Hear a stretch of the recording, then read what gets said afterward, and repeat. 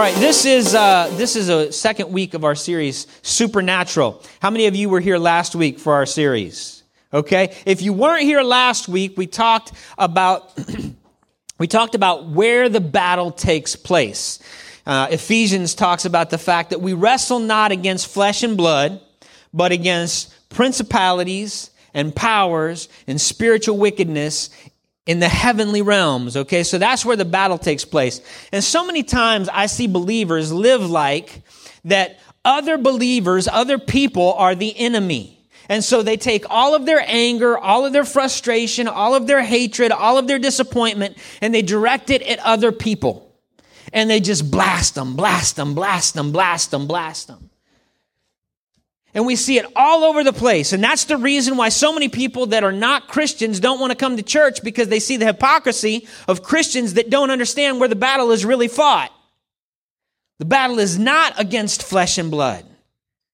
It's against the evil spirits that influence the flesh and blood battle. Now, how do you know you're in a battle? You know you're in a battle because you're bleeding, right? You know you're in a battle because you hurt. You know you're in a battle because your finances are struggling. And the enemy is doing everything that he can to hurt you, to sidetrack you, to get your eyes off of Jesus and onto your circumstances. And so we got to recognize where the battle is fought. This week, I want to give you the background, the history of the battle, the history of spiritual warfare. And we got to go way, way back in order to learn the history of spiritual warfare. Let me just say, by way of explanation, this is a little bit difficult topic to wrestle with, because there's not like a section of Scripture that says, here's a historical account of how the spiritual warfare began. In 70 billion BC, the enemy, we don't have that account. It would be so super cool if we do, but we don't. So what we have to do is kind of take Scripture throughout the Bible and say, okay, that makes sense with that. Oh yeah, that makes sense. Oh, that makes sense. Oh, these are talking about the same thing, and we got to kind of piece things together and make sense. But I feel like we've got a really good solid case based on biblical evidence for what I'm going to be teaching today. And but some of it is probably going to be new to some of you. You're going to be listening. You're going to be like, I didn't know that. Well, that's weird. Hey, Pastor, you're teaching some stuff here that I've never heard before. What are we doing with this?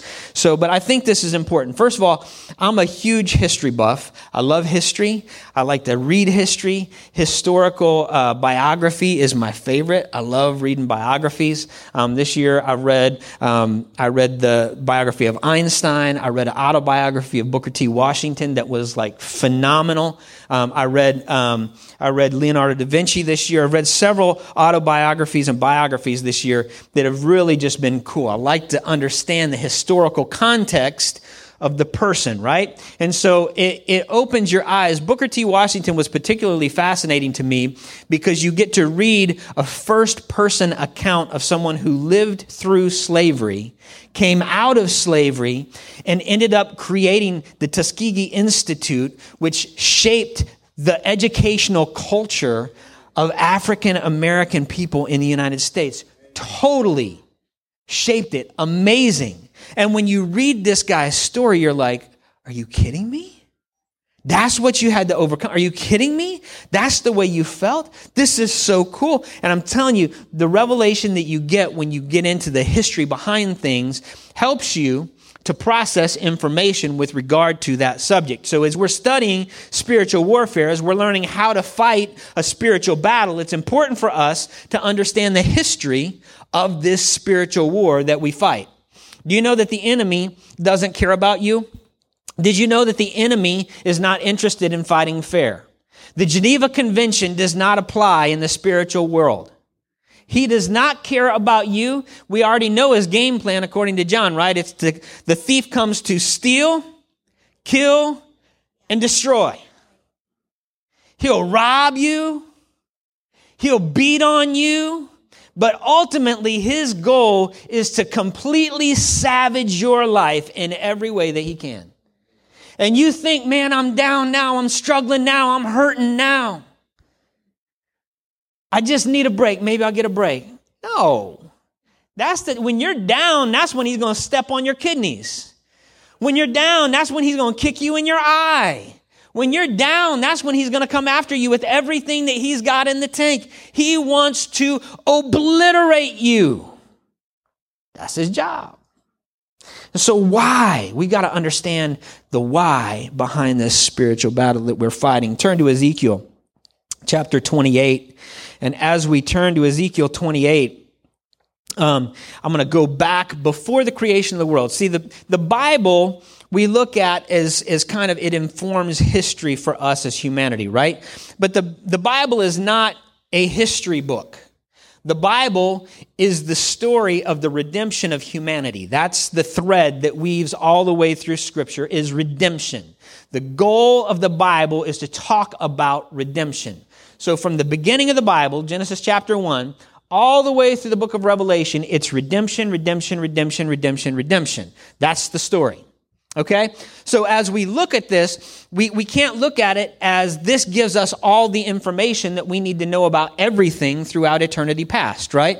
That's not what the Bible's designed for. The Bible is designed to talk about the redemption of humanity. That's what Jesus died for. Everything in the Old Testament points to the cross. Everything in the New Testament looks back at the cross. That's the whole point of Scripture. And so as we look at this, we have to go back before Genesis chapter 1 to begin to get an understanding of what's going on. So Ezekiel chapter 28 gives us this. Now, we're introduced to a character in Ezekiel 28 called the King of Tyre. There's a real person called the King of Tyre. Some of you might have heard when David was building the temple in Jerusalem, and when Solomon was building the temple, and when David was building his palace, he got lumber. Does anybody remember where he got the lumber from? The King of Tyre, Hiram, the King of Tyre. Now, this is not the same King of Tyre. This is a different one. That's what a master's degree will get you right there. And so the King of Tyre supplied lumber for the building project. He also supplied skilled labor. And in return, Solomon and David provided him with incredible amounts of food and trade items to kind of repay him. Later on, as things kind of devolved with the people of Israel and the nations around them became more and more hostile toward the people of Israel, as the superpower started to wane, the wicked city of Tyre began to rise up. They had an incredible navy, but the king of Tyre thought that he was untouchable. He thought that he was so powerful, nobody could ever touch him, and he put himself on a pedestal as a god. Okay, so now Ezekiel is giving a prophecy to this guy, the king of Tyre. And he makes some interesting comparisons between the king of Tyre, who tried to exalt himself and say he's a god, and also Satan, who exalted himself and tried to put himself in the place of God. And so I'm going to skip the first part. Ezekiel chapter 28, verses 1 through 11 is the first part of the prophecy that Ezekiel gave. And he gives this part directly to the king of Tyre, and he starts making specific prophecies about what's going to happen to the king of Tyre. Now, where it starts to get interesting is in verse 13, where Ezekiel now starts to make the comparison between the king of Tyre and Lucifer. So Lucifer was an angel, right? The word Lucifer just means the shining one. And so there's this idea that when God created the angels, he created them and made them like him. Remember in Scripture, when God created man, it says, let's make man in our image, right? And so he gives a part of himself to humanity. Well, he also did the same thing with the angels in this idea of light. You know, every time you read about God in Scripture, there's light associated, right? In the beginning was the Word was with God, the Word was God, right? It talks about the light of the world and how the Word was the light, and that light was the light of men, and the light shined in the darkness, but the darkness did not comprehend it, right? So there's this whole breakdown of Jesus as the light of the world. Jesus says, I'm the light of the world. And later he says, you're the light of the world. Why does he say that? Because there's this part of us that is like God that radiates his light. There's also this part of the angels. Matter of fact, when you read about angels all through Scripture, they're called the stars of the heavens. Stars of the heavens. It's almost as if when God created, he's spinning his light out and the light is becoming angels. It's just the way that it seems to be the picture of Scripture. And so as we get this picture of the angels and the stars, then we start to see how that begins to apply in this context. So let's look at Ezekiel chapter 28, verse 13. It says, "You were in Eden, the garden of God." Now, that's interesting, right? That word Eden. Anybody heard the word Eden before? Does that sound familiar? Where else do we read about that? Genesis, right? The Garden of Eden. This is a different Eden than the Eden we read about in Genesis chapter 1. There's also a parallel here, though, to Adam, and we'll see that in a little bit, but there's a parallel here to Adam, how Satan or Lucifer, when he was created, he had access to an Eden, or the place where God's presence dwelt, okay? And so he had access, and we're going to read about that next. It says, "Your clothing was adorned with every precious stone, red carnelian, pale green peridot, white moonstone, blue-green beryl, onyx, green jasper, blue lapis lazuli, turquoise and emerald, all beautifully crafted for you and set in the finest gold filigree." This is interesting because if you're a student of the Old Testament at all, this sounds very similar to what you would see the high priest wearing, right? The high priest wore a breastplate as a part of his ephod. And on that breastplate, there were 12 stones that represented the 12 tribes of Israel. Each stone had a name. The name corresponded to a tribe of Israel. Each line of stones, there were three columns of stone and 4 rows, okay? So that gives us the 12 stones. And each line represented something different. It's interesting because this ephod that Satan had exactly parallels the ephod that the priest wore, except it's missing a row. And we don't have enough information to really kind of discern what row was missing. And you'll read a lot of articles on the internet and people will say, well, it was the judgment row that was missing because he didn't have all of this stuff. And it's just kind of like, okay, that's a great guess. That's fun to talk about. That's a great conversation in your dorm at Bible college. You know, that's about all it is because we don't have the information. It's great on a chat room, on a theology website, like do that. But we don't have enough information to kind of make judgments. But we know that he had access to God in a way that the other angels didn't. Lucifer is called the Anointed One. He had a special place. The idea that he wore this breastplate seems to mean that he had special access to God that the other angels did not have. Just like the high priest had access to God that the people he represented did not have. And so there seems to be some parallel here. So as we read on, it says, they were given to you on the day you were created. So from the very day that Lucifer was created, God gave him this special anointing. It's as if he were saying, I am making all of these incredible, beautiful angels, but I'm going to show everybody what beauty really looks like as I make Lucifer the Anointed One. That's what he's called in Scripture, the Anointed One. So as we look at this, he says, I ordained and anointed you as the mighty angelic guardian. So this is a very special position that he had. God anointed him. Again, what do we see with the priesthood? Before they wore the ephod and the breastplate, what do we see that had to be done to the priest before they were allowed to wear it? They had to be anointed, right? So there is this idea that they were anointed by God for this position to represent the people. This is the same kind of language that's used to describe Lucifer's position in heaven. I know it's weird. I know this is probably new to some of you, but this is what the Bible says, okay? How we interpret it, we get a little bit dicey, but we can at least draw these strong parallels between what we see the high priest doing and what we see is given to Lucifer as a position. It says, you had access to the holy mountain of God and walked among the stones of fire. Now, what in the world does that mean? You walked among the stones of fire.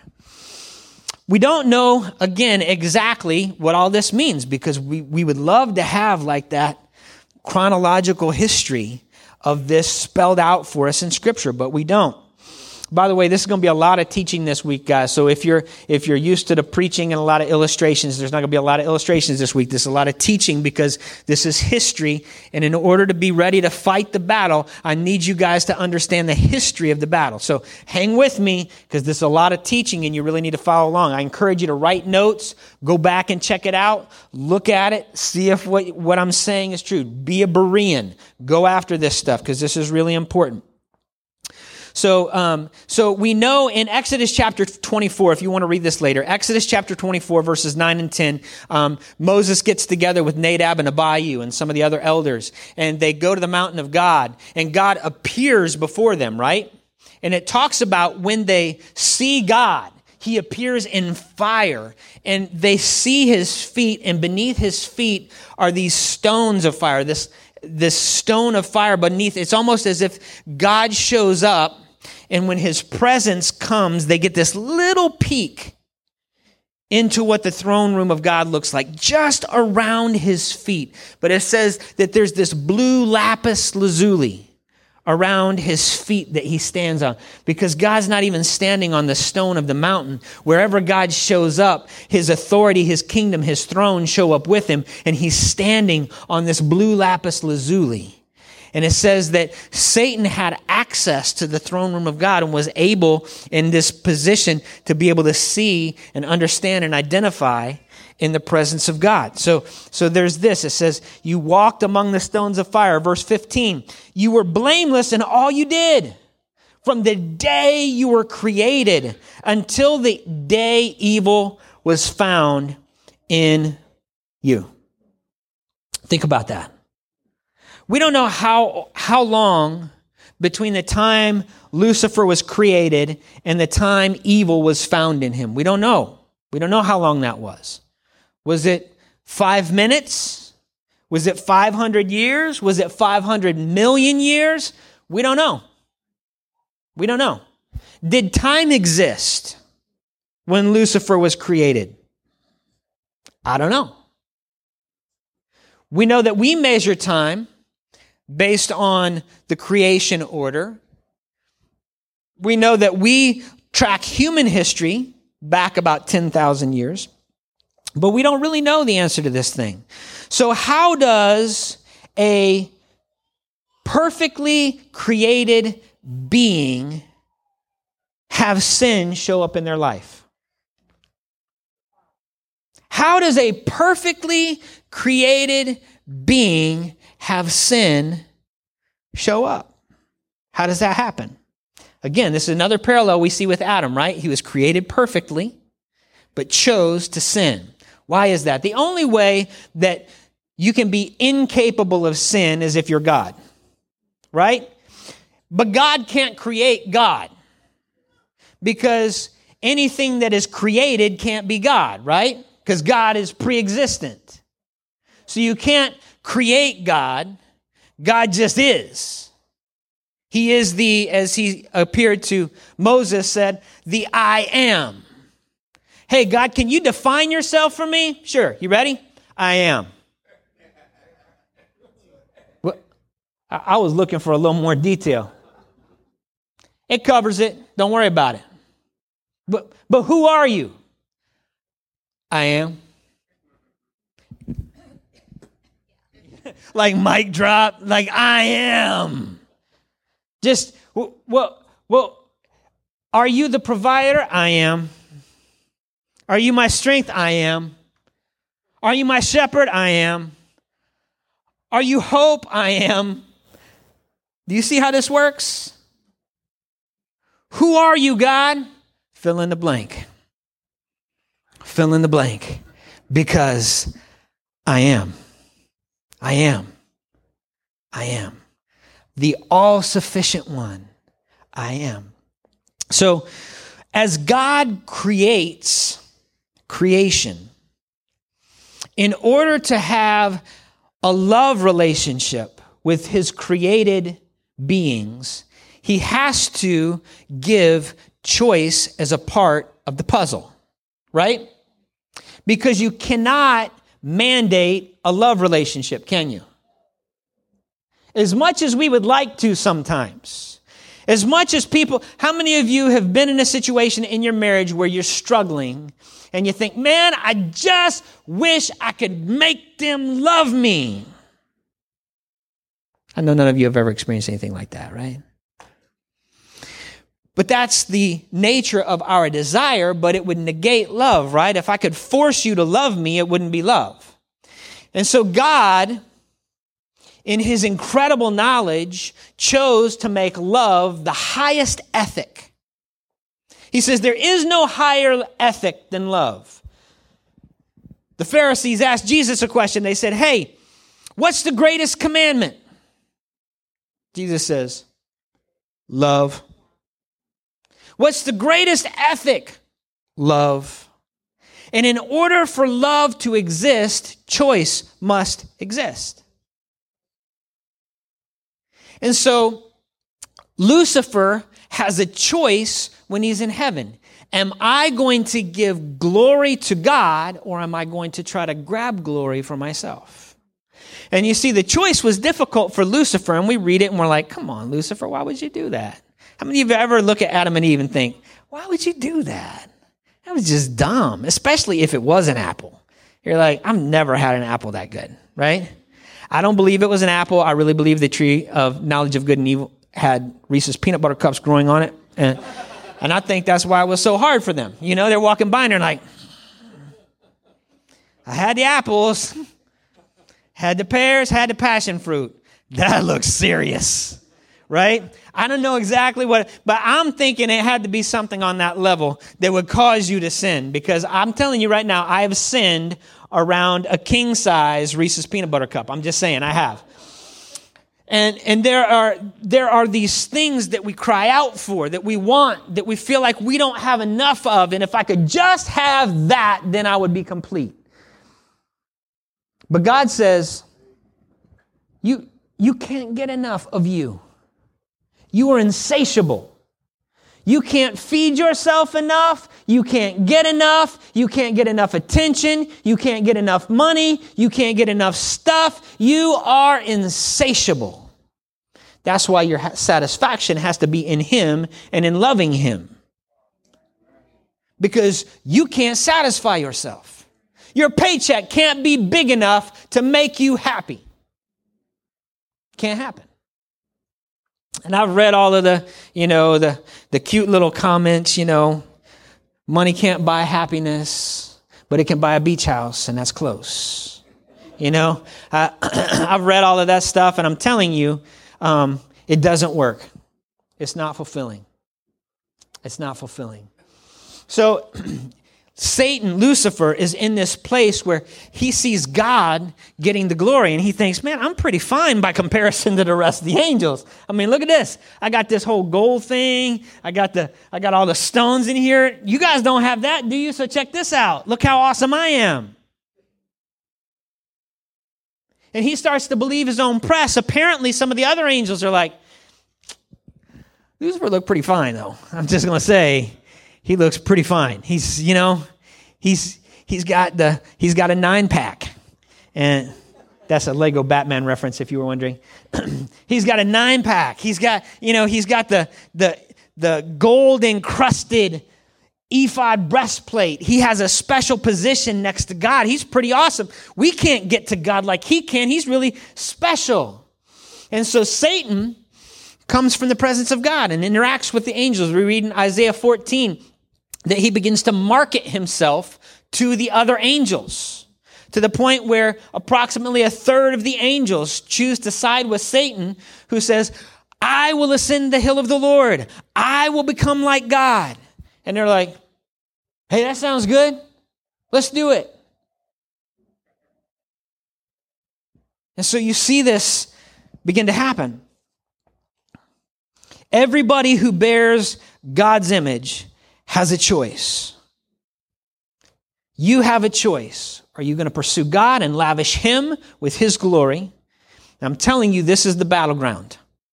100% of the time, glory is the battleground. And God will not share His glory with you or anybody else. He deserves it all. The problem is that pride starts to rise up within us. And if you don't think that you wrestle with pride, that's the first sign that you wrestle with pride. If you think that pride is a non-issue in your life, you're too proud. Because you struggle with it. We all struggle with it. And what I see in the lives of people is that they kind of get stuff and they think, hey, this puts me in better standing. Why is it that Christians in poverty and in struggle and in persecution tend to do so much better spiritually than Christians in America? Because we got so much of God's stuff that we don't need Him anymore. Let that settle into your spirit for a second. You say, God, I'm not really interested in you. I just want your stuff. So bless me, give me, help me, protect me, secure me. Give to my kids, give to me, give. I need. And God wants you to say, you are enough for me. If you never bless me with anything else the rest of my life, I'm blessed more than I deserve. If I came out of the womb naked and went to the grave naked, I got more than I deserve because you died on the cross for my sins. Think about that, guys. Think about that. This is so important, so relevant. Verse 16 says, your rich commerce led you to violence and you sinned. This idea of violence, it's aggression toward God. It's standing in the face of God saying, I'm going to take over your place. I'm greater than you. And then it says, so I banished you in disgrace from the mountain of God. I expelled you, almighty guardian. So I gave you a position to be a guardian, a covering for the other angels, and you chose to come and attack your covering. And in the process of attacking your covering, you got expelled. Because there's authority in God's world, right? And you cannot rebel against the authority that God places in your life and expect God to bless you. It doesn't work. He proves it over and over again in Scripture. And so here he's telling Satan, hey, look, I set you in place as a guardian, and now I have to expel and banish you from your place among the stones of fire. Again, that's that presence of God place that we're talking about. Your heart was filled with pride because of all your beauty, your wisdom corrupted by your love of splendor. So your wisdom gets corrupted when you try to exalt yourself. Your wisdom becomes corrupted. It becomes tainted. It becomes polluted. It becomes unusable when you exalt yourself. Why is it that so many really smart people end up getting so smart that they don't believe in God? Because their wisdom has become corrupted. And it becomes worthless. It becomes worthless. I always wonder about people that think that they're so smart that they've made God non-existent. How much do you really know? If you think about all of the knowledge there is in the universe that you can possess, how much of it do you think that you possess? Sit down and talk to a neuroscientist for about 5 minutes. Find out how much you know about neuroscience. Sit down and talk to an oncologist. Find out how much you know about cancer. 5 minutes would be all it takes to expose how little you know. Right? We're just talking about 2 fields of study. And I know people that study, I know a rocket scientist that would tell you, we're just scratching the surface of what can be known about rocket science. It's just one field. It's just one area that I am completely ignorant of. If I am completely ignorant in that one area that really has no bearing or impact on the universe, how can I possibly, with courage and integrity, say, there is no God and there can't be a God? You're proving yourself a fool by that statement. And so Satan, with his corrupted wisdom, exalts himself above God. I'm smarter, I'm prettier, I'm better, I've got a bigger following, I'm more impressive, check me out. I'm sorry, but I'm going to have to remove you. All right, let's read on. Verse 17, the second part says, so I threw you to the ground. I love that. There's this Saturday Night Live parody that I love. And how many of you have ever seen the I Threw It on the Ground video? I'm not a part of this system. It's the funniest thing ever because this guy, it's like a rap. And this guy, I wish I had the video, but I don't have it and I'm not going to show it anyway. So, but this whole thing, this guy, his girlfriend shows up and says, she hands me a cell phone, says it's your dad. I said, my dad's not a phone. I threw it on the ground. And there's like this it's hilarious. And for me, it's every time I read the words, throw it on the ground, I think about, my mind can't help but go to, I threw it on the ground. So when I see God, Satan comes to God trying to strut his splendor, and God's like, I threw it on the ground. I'm not a part of this system. It's just, I don't know. I feel that. Okay. Thank you guys for going with me on that. It was the entertainment of the day for me. Thank you, truly. So he throws him to the ground. How many of you, when you hear Satan say, I'm going to go exalt myself above God, you can just imagine, like this comes to your mind, dumb, right? Touch your neighbor, say, dumb, dumb. So God casts him to the ground. Where is the ground? Isaiah chapter 14 verses 12 through 15 says that he threw him to earth. He was cast down to earth. All right, this starts to get interesting. Man, I've got so many more scriptures that I want to go over with you. But for sake of time, I'm going to move on. So God does not mess around with his glory. He says, no. You're going to try to exalt yourself against me. I will throw you to the ground immediately. You will have no option of being in my presence, and you will find out what it feels like to be distanced from Almighty God. So he throws him to the ground. He says, see, you thought you knew. You thought you knew. You thought you had all of the knowledge. You thought you knew everything, but you miscalculated. And now you're going to suffer the consequence of your miscalculation. Now you're going to experience what wrath feels like from the God that you try to exalt yourself against. I'll flip over to Genesis chapter 1.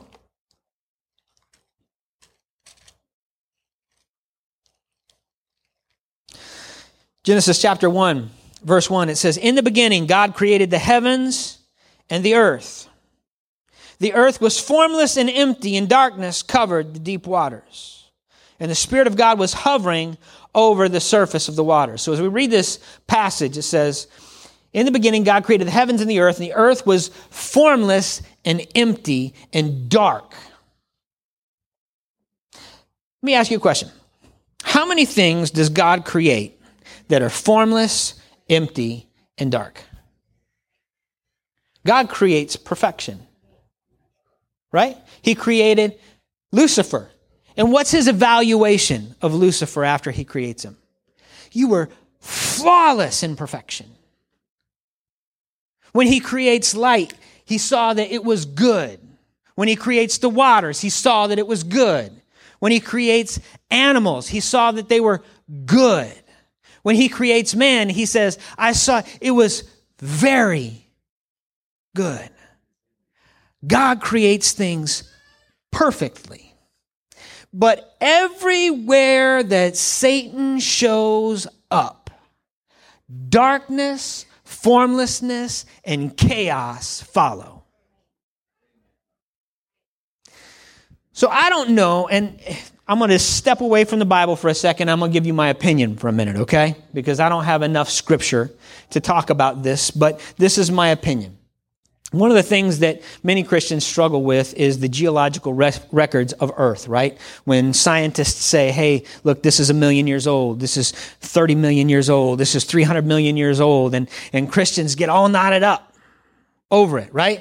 Because we see that God created the heavens and the earth, and then we see that God created light, and then God created water, and he separated the waters from the waters, and he called it land in between, and then God created the firmament and the stars and the sky, and all of this stuff. And so we really get knotted up because geologists show that the earth is millions of years old. And we really wrestle with this, don't we? And then some Christians get so mad and they want to kind of push back the science and say, well, it's just wrong. It's just not true. It can't be. And all that stuff. And I don't really think that's important. I don't think that's significant. Right? We know that millions and millions of years ago, he created Lucifer and the angels.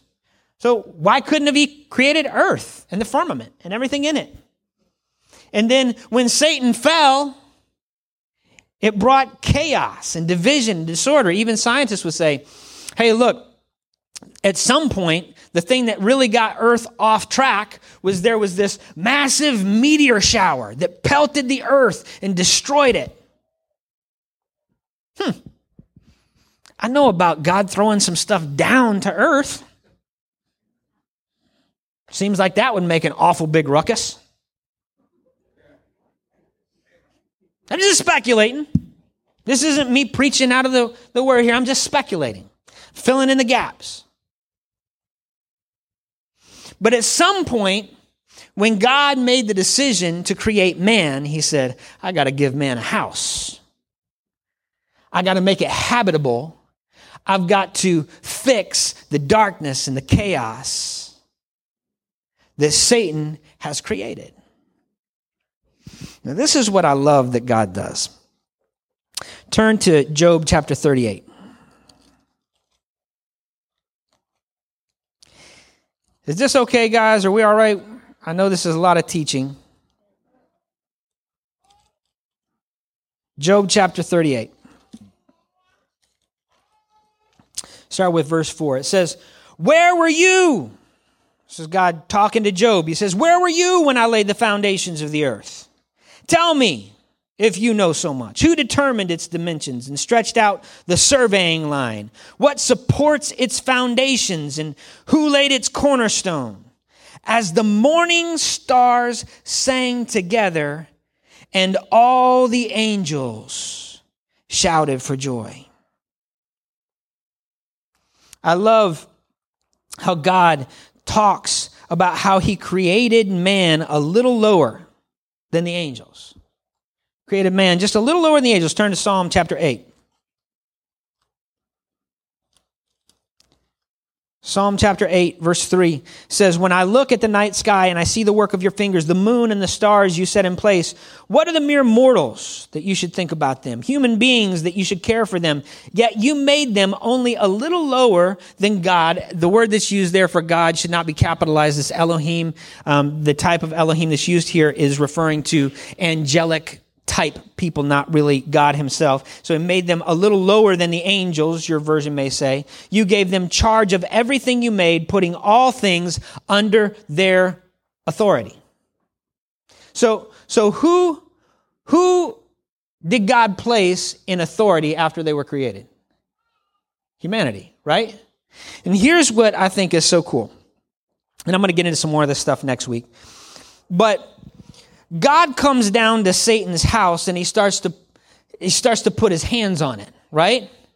Because Satan has been cast to the earth. And when he does, he brings destruction and violence and chaos. And then God says, wait a second, I'm going to do something to mess up Satan a little bit. Because we know, according to Matthew, that Satan is designed ultimately for hell, and that's going to be his final destination, right? He and the angels that he took with him will end up in hell, and they'll be bound forever in a lake of fire. And the scripture says that maggots will be his blanket and worms his covering. That's descriptive, isn't it? Check that out.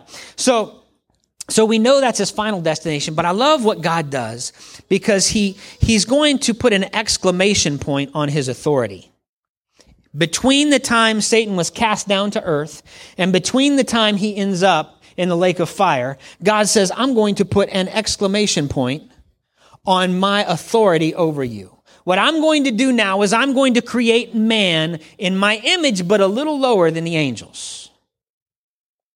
And what I'm going to show you is that I can do more with humanity that's not as powerful than you, but believes in me, than you could do with all of your angelic power trying to exalt yourself above me. Check that out. And so God creates man. I'm telling you guys, this is so cool. This is so cool. So listen to these parallels, though. God makes Lucifer perfect with a choice. God made Adam perfect with a choice. Adam's home was called Eden. Lucifer's home was called Eden. Lucifer was given charge over all of angelic creation. Adam was given charge over all of natural creation. Lucifer had access to God. Adam walked with God in the cool of the day. On earth, there are fallen humans and righteous humans. In the spirit world, there are fallen angels and righteous angels. Do you hear the parallels here? Do you see how God is drawing this thing out? He's trying to illustrate a point to Lucifer, who tried to exalt himself above God and say, look at what I made you to be. Look at who I made you to be. And you threw it all away. Now I'm going to make somebody a little bit less than you that I can do more through because of their belief in me than you could do in all of your power, exalting yourself above me. So if God is greater, why does he allow Satan to do what he does? Why does God allow Satan to do what he does? People think that Satan is the opposite of God. They think that he works as a contrasting figure to God. Let's do a little test real quick. You ready for this? What is the opposite of up? What is the opposite of light? What is the opposite of full? What is the opposite of God?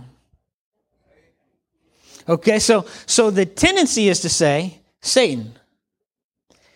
But that is not a true statement. It is impossible to compare. We shouldn't even use the word Satan in the same sentence as God. Because God is so much more infinitely powerful than Satan. On Satan's best day, God would just have to go. And he's like, boom, it's over. He is not the opposite of God. There is no opposite to God. Nothing can exalt itself above God. God is the all-sufficient, great I am. There is nothing that can put itself so high that it could become his opposite. Hold on to that. See, because God, throughout Scripture, demonstrates a principle. I can do more with less. I can do more with less. Look at the miracles of Jesus. Hey, we got to feed these 5,000 men plus all of the women and children that came with them. What are we going to do? What you got? I got some bread and some fish. I got like a McFish and a few extra buns. Give it to me. Watch this. It's interesting that at the end of that, they pick up 12 basketfuls of leftovers. Like, whose fridge are they going to put that in when they get back? 12 basketfuls of leftovers. What's interesting to me is God says to the disciples, he says, bring me what you have. Okay, this is all I got. And at the end of it, God makes this statement, Jesus makes this statement, not only did I provide for the 5,000 and all of their attachments, but now I've got a leftover doggy bag for each one of you disciples to take home with you. Not only does this little bit provide for all of them, but I'm also taking care of your needs. I just want you to know who your provider is, okay? I just want you to know who's taking care of you. I don't know if you heard this little story about this kid. His name was David. And this powerful giant named Goliath comes down into the valley of Elah and says, send me a man. Send me a man. God says, I don't need a man. I'm going to send a boy. But check it out. I got all this armor and I got this sword and spear. What you going to do, little man? I thought I'd do something a little bit with a little rock, a little leather strap, some sandals. Boop. Game over. I tell you what, I don't even need a sword. I'll just use your own sword to finish defeating you. I don't have to come with the weapons because I came with God. And I don't know how big you think you are, but in comparison to my God, you're pretty small. God's got a habit of this. He's got a habit of this. Isn't it interesting that it seems like Lucifer begins to taunt the people of God? And he says, send me a man. Send me a man. And there's a discussion around the throne room of heaven. God says, I got you. Jesus, you ready? And Jesus takes off his kingly robe, sets it on his throne, steps out of heaven, down into earth as a baby, wrapped in swaddling clothes, and says, I got this. I got this. Satan says, send me a man. God says, okay, I got you. I got you. Gang, you may wonder, why in the world, Pastor, are you teaching this? This is such weird, abstract, out there, cosmic. The reason that I feel it's important for you to hear this is because last week we talked about how real the battle is, but understanding the history of the battle gives you an understanding of what the stakes are. See, if you don't know why the battle's happening, if you don't understand why the enemy is pursuing you, if you don't understand that there's a wrestling match for glory throughout creation, and that God ultimately says, no, it's all mine. I'll give you a lot of stuff, but the glory's mine. I'll give you healing. I'll give you miracles. I'll give you salvation. I'll give you access to heaven. I'll give you a relationship with my Son that gives you access to me, but you don't get the glory. You bring that to me every time. It belongs to me. And Satan says, I'm going to try everything I can to wage war in such a way that man is always looking to ascribe worth to something other than God. How much money do we spend on entertainment? How much money do we spend on food? How much value do we give to those things? How much value do we give to the stuff we possess? I'm just talking about your checkbook. I'm not even talking about your affection yet. How much time do you spend with the television? These are all, I think, very valid questions because the wrestling match is glory. Is there anything wrong with watching TV? No. Of course not. The question is, what gets the bulk of your attention? Are you able to go through your day and keep your attention focused on the one who saved you? That really is the secret to life in Christ. It's all about focus and glory. It's all about focus and glory. God, I'm focused on you. As I go through my day, I'm focused on you. As I work, I'm going to do everything to the glory of God because you deserve it. As I mop this floor, I'm not doing it to please the people around me. I'm doing it because I want to reflect your glory in what I do. As I teach, as I talk, as I communicate, as I love, I want to do it to reflect the glory of God. Why? Because that's the battleground. It's the battleground.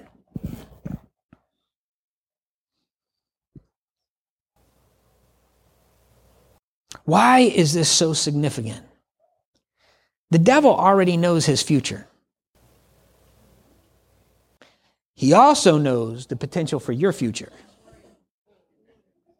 And he does not want you to have what was rightly designed for him, but he fell short of by his glory seeking and now does not have access to. But you, through the person of Jesus, have access to what was designed for him. I can't wait for next week. I can't wait for next week. Because now Satan is mad at you. Man, he hates you. He wants to destroy you. And everything that he does is to bring himself glory and to see you destroyed. That's it. Stand with me. Let's pray. I so desperately have so much more I want to teach, but I'm just going to put things off till next week. I hear people all the time say, man, I'm mad at God. I'm mad at God. So I'm going to walk away from God. As if somehow you made God's life worse by walking away from God. Like now God's incomplete because you got mad and walked away. Who are you punishing by walking away from God? Yourself. When you walk away from God, you're walking away from the only one that can help you. The only one that can strengthen you. The only one that can win a victory for you. Instead of pushing back, lean in. Man, we love to push back from the pain. We don't like pain, do we? I don't like pain. But I believe firmly that pain is very often the chisel God uses to shape himself in us. And so when we push back to the pain, we're pushing back to the process that God is using to form something positive in us. What would happen, though, if instead of pushing back to the pain, we would just grab a hold of it and say, God, chisel, work on me. Lord, use this moment. Use this moment to shape me. God, I want to be the man that you've designed me to be, and I know that I'm not there. So God, please, in this moment of pain, in this moment of betrayal, in this moment of extraordinary difficulty, work your purpose in me so that you can be glorified through me. That when people see me go through this struggle, they see you in me, not so that I could be lifted up, but so that you could be lifted up. God, I pray today that as we leave this place, we would do it with a new understanding, a new level of authority, and a new passion to serve you. Lord, that we would get serious about this battle that we're fighting, because we are fighting a battle. And no matter whether we want to fight it or not, we're in it. We just got to decide whether we're going to fight it the right way, designed for victory, if we're going to fight it the wrong way, designed for failure. And so, God, today, we make a decision as a body of believers to fight this battle your way. In Jesus' name we pray. The whole church said, amen. God bless you guys. We'll see you next week.